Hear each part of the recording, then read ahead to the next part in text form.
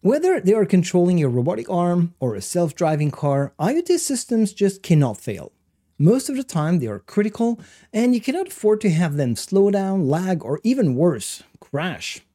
But how do you guarantee a piece of software deployed on an embedded device will do exactly what it's supposed to do in any circumstances? There are different ways to achieve this, but not many are mathematically proven. Boyd Melcher is coming to the IoT show to tell me everything about formal methods. These are mathematically rigorous techniques for the specification, development, analysis, and verification of software and hardware systems. I'm not making this one up. I found this definition on Wikipedia. It has to be real. Boyd will also share how he is using formal methods to develop a new OS called Kry10 that is going to help us make IoT system deterministic. Expect a fascinating conversation with Boyd.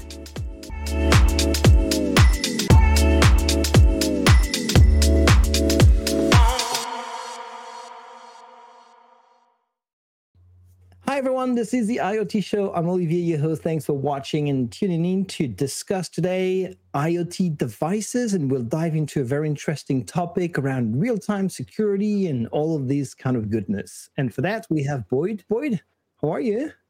Hi, I'm good. It's good to be here.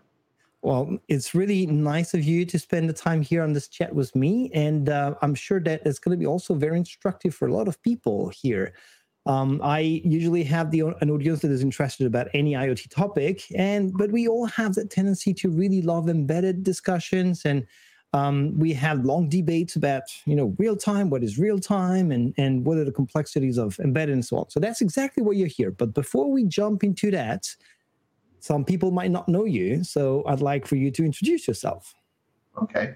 Well, let's see. I'm Boyd, and I'm here in New Zealand now working on an IoT startup and all the things you were just saying about security and reliability and all that. But before then, I was in Seattle, and I spent 15 years on the Xbox team and had a hand in building out things like Xbox Live and XNA and the Xbox One OS and that kind of stuff. Tiny things.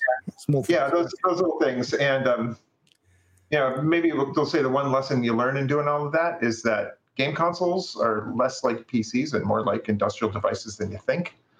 And you'll learn a bunch of lessons going there, into which I'm trying to apply to a different space. That's interesting. Yeah, gaming consoles are a dedicated device, right? They are here for one function, and they need to be locked down to a point where, and they also need to just work. They need to be working all the time, right? That's right. It's a device. It's in the field. It's locked down. The potential attacker might be the person who has physical control of the device. Okay. Right. Okay. So when you think about industrial scenarios, it's like, oh, there's more things that are common here than you think. Okay. So there's a logic, from where you were with XNA Xbox to where you are today. Yeah.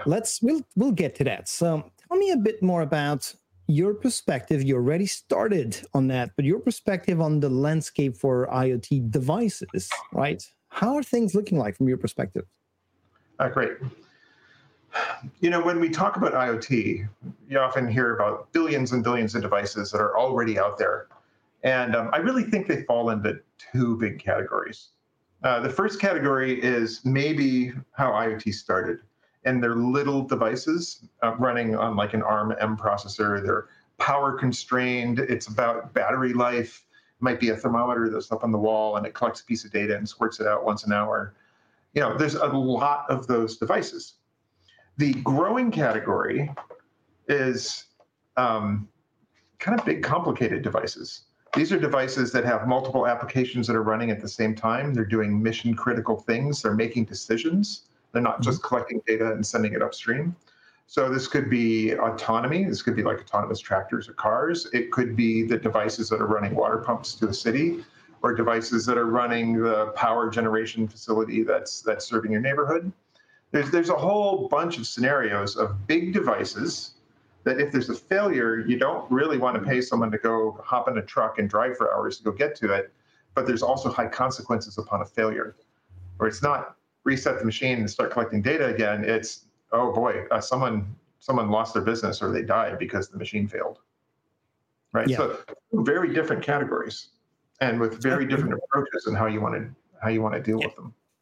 And connectivity came into play as well, right? Something that in the past was not common, I would say 10, 20 years ago. Devices were to be smart, but not connected, not interconnected as well, right?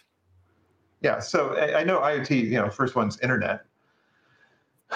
But what does that really mean in a modern industrial environment where you've got factories that have a network inside and they're running complex processes and you'd like to get, or let's say, carbon emission data out of them, but they're also firewalled. They're in an air gapped environment and they're not actually connected to the public internet.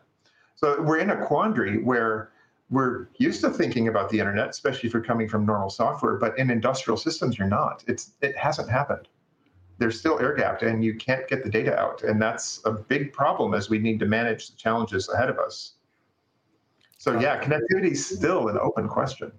Yeah, it definitely is. There's one thing when we're preparing this episode that you came up in terms of describing different types of systems. It's more on the functionality aspect of things, but you were talking about static versus dynamic versus semi-dynamic systems. Can you tell us a bit more about that? Yeah, it's a useful way to think about the difference. Another way to think of the difference between devices. A static device, which is the way I think most of like the ARM-M little IoT devices. You build your software, you put it on there, and it runs, and it doesn't change. It's static in its nature. Maybe you can do a firmware update by going through some external process, but it's heavy and it's not really intended to be dynamically updated and kept alive. Versus your PC or your phone, which is fully dynamic. This device, when it's manufactured and sold, no one has any idea what software it's going to run. Mm-hmm. Right? It could run anything. You can load stuff on and you can bring it up and bring it down. And that's extremely flexible, but has other issues when you're talking about high assurance. You don't want a fully dynamic system if this is a device that really has to stay up. You want to lock it down and you want to have more control. Yeah. So the pattern that we're seeing is something we're calling semi-dynamic, where effectively at any given moment of time, it's running a static system. So in other words, an error or an attack that did take over a piece of software can't change the architecture, can't go and add new software, and it can't change the communication lines.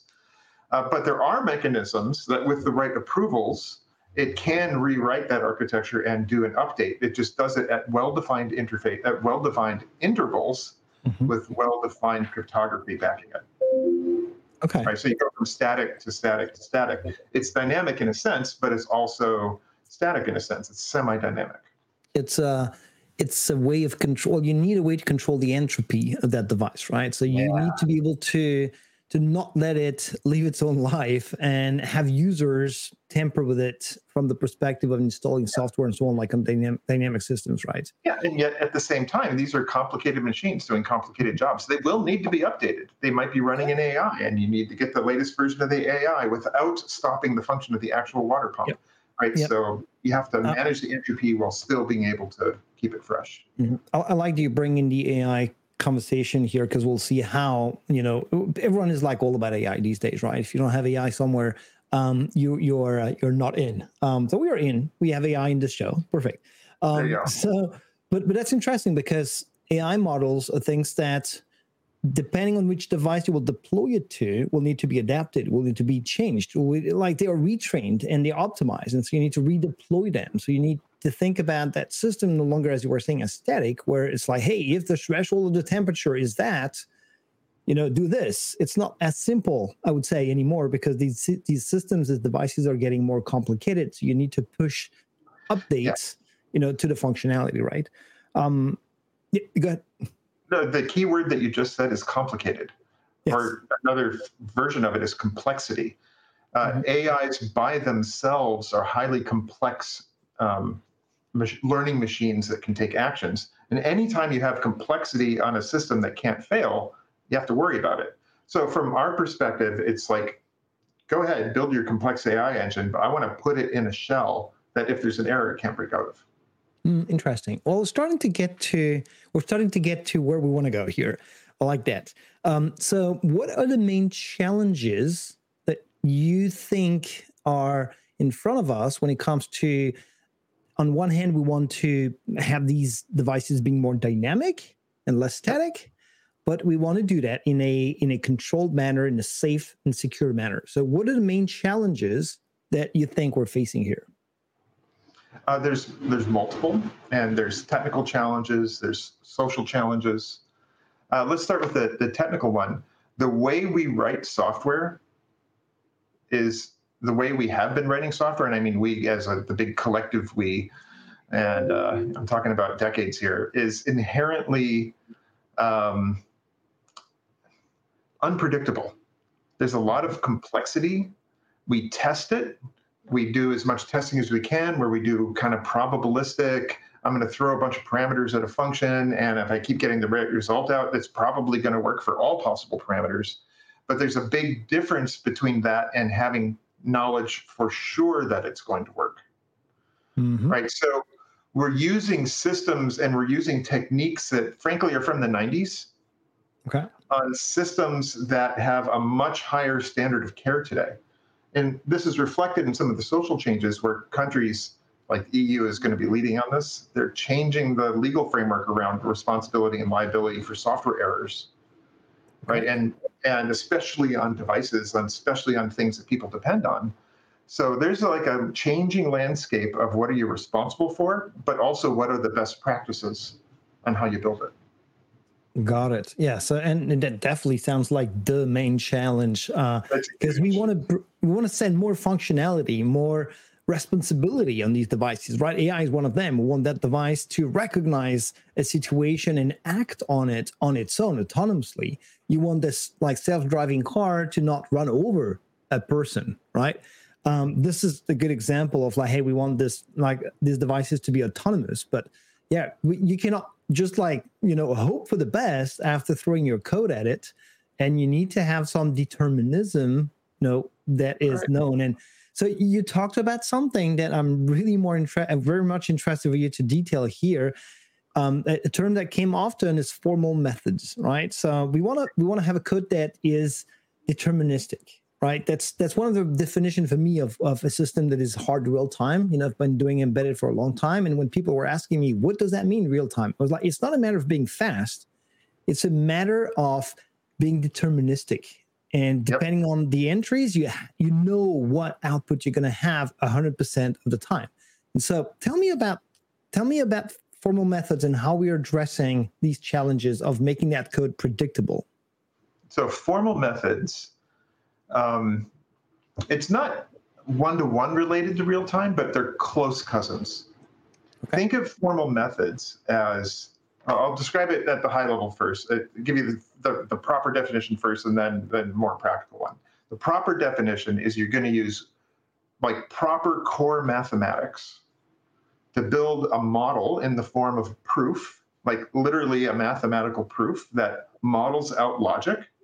And then you use tools to take your C code or your Rust code or something and to prove that your implementation of the code matches the model that you've built in mathematics, right? It's not testing. It's not testing in the sense that I'm going to throw a bunch of parameters at it. It's testing in the sense that this mathematical model effectively tests all possible parameters at the same time. Right, so everyone's excited about quantum because you can test all possible values for like a crypto key or something. This is a cousin of that. We're using a mathematical proof to show that this piece of logic will have the correct outcome for all possible inputs. Okay.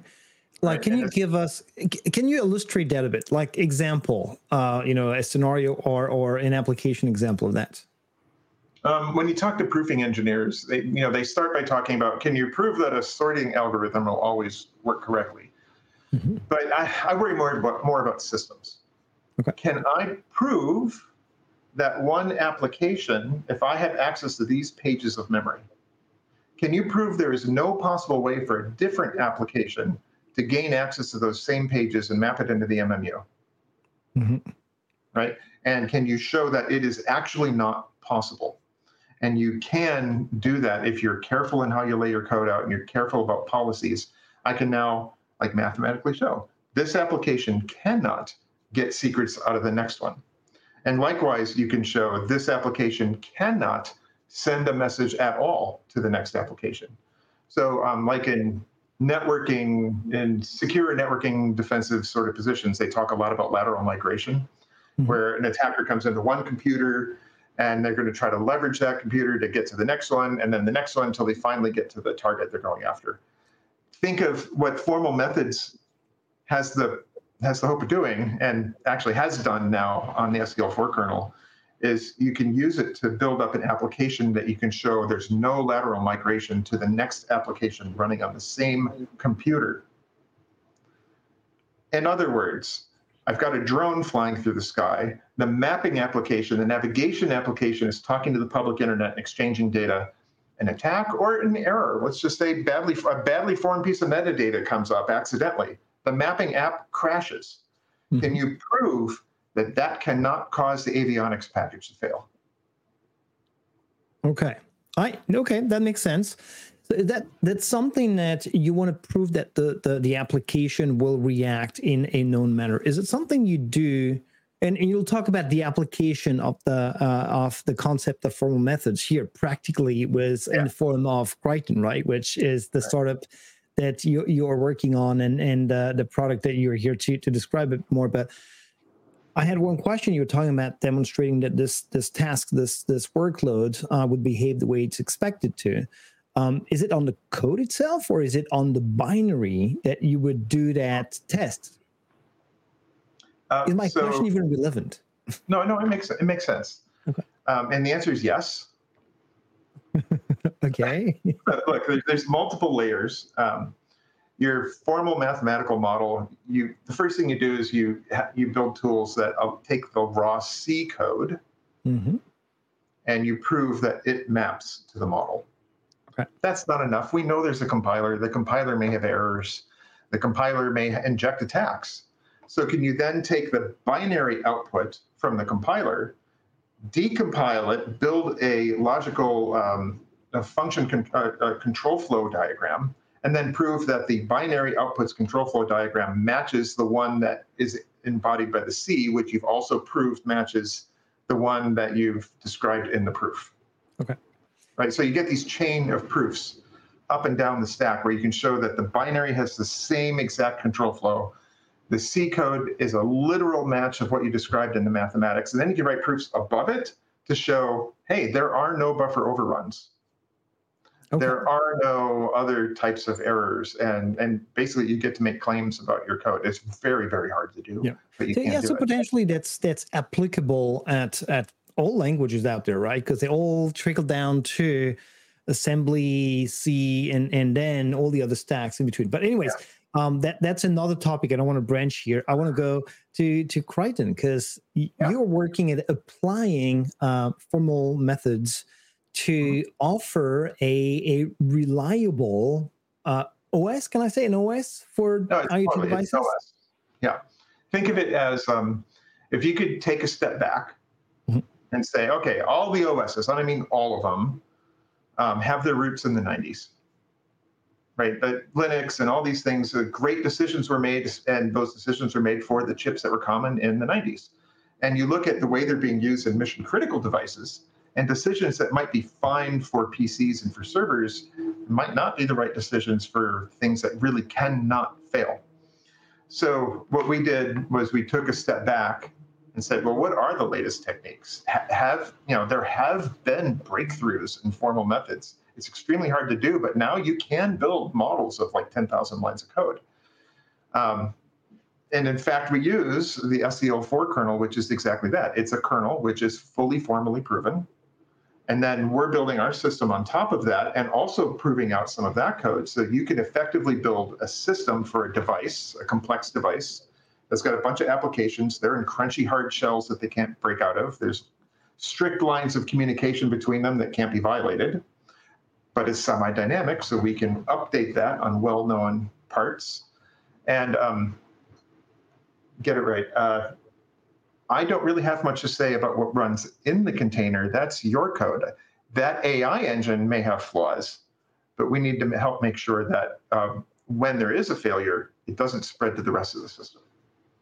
Got it. That's the way to You think of it. basically run things in control silos. You orchestrate them as well, and the thing that orchestrates them is well known, right? That's Correct. SCL4, and that's Kry10 built on top of it that offers that. Yeah, that's right. Okay, I think I'm getting it, and I love what I'm hearing.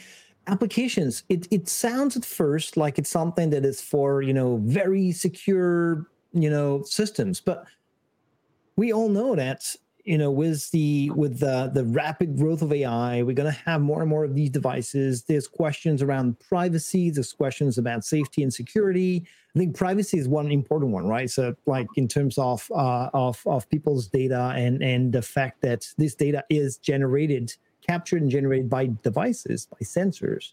Yep. So, would you see Kry10 as an application or used in any kind of IoT application, or is there a sweet spot to it? No, I don't see it in every IoT application. I don't see us running on small ARM-M devices. Okay. So it's really not for that thermometer, for that really simple thing that does one job.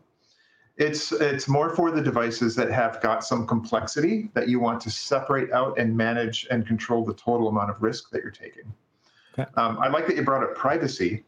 When I talk about controlling the lines of communications between applications, that's critical for privacy.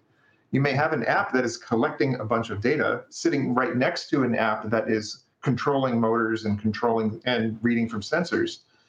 How do I know that the data that's been collected doesn't accidentally get sent off to some public internet server? Well, it's not connected to the internet. There is an internet driver and there is communication, but the app with the privacy data isn't connected to it.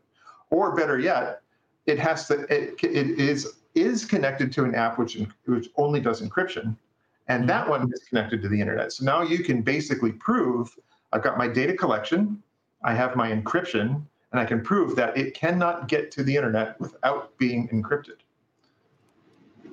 Right. So you start to be able to manage your risk and isolate both error zones, security zones, resilience zones, and privacy zones. I like that. I like that a lot. So there's ways for people to learn more about all these concepts on the website, and we'll put the website down there, Kry10.com, and reach out to you guys, in order to have that conversation about their specific needs. Fantastic, Boyd. I'm sure you'll be back, to show us some of that stuff as soon as it's enjoyable, right? So I look forward to that. Me too. Great to be here. Have a good day. Talk to you soon. See you. Bye-bye.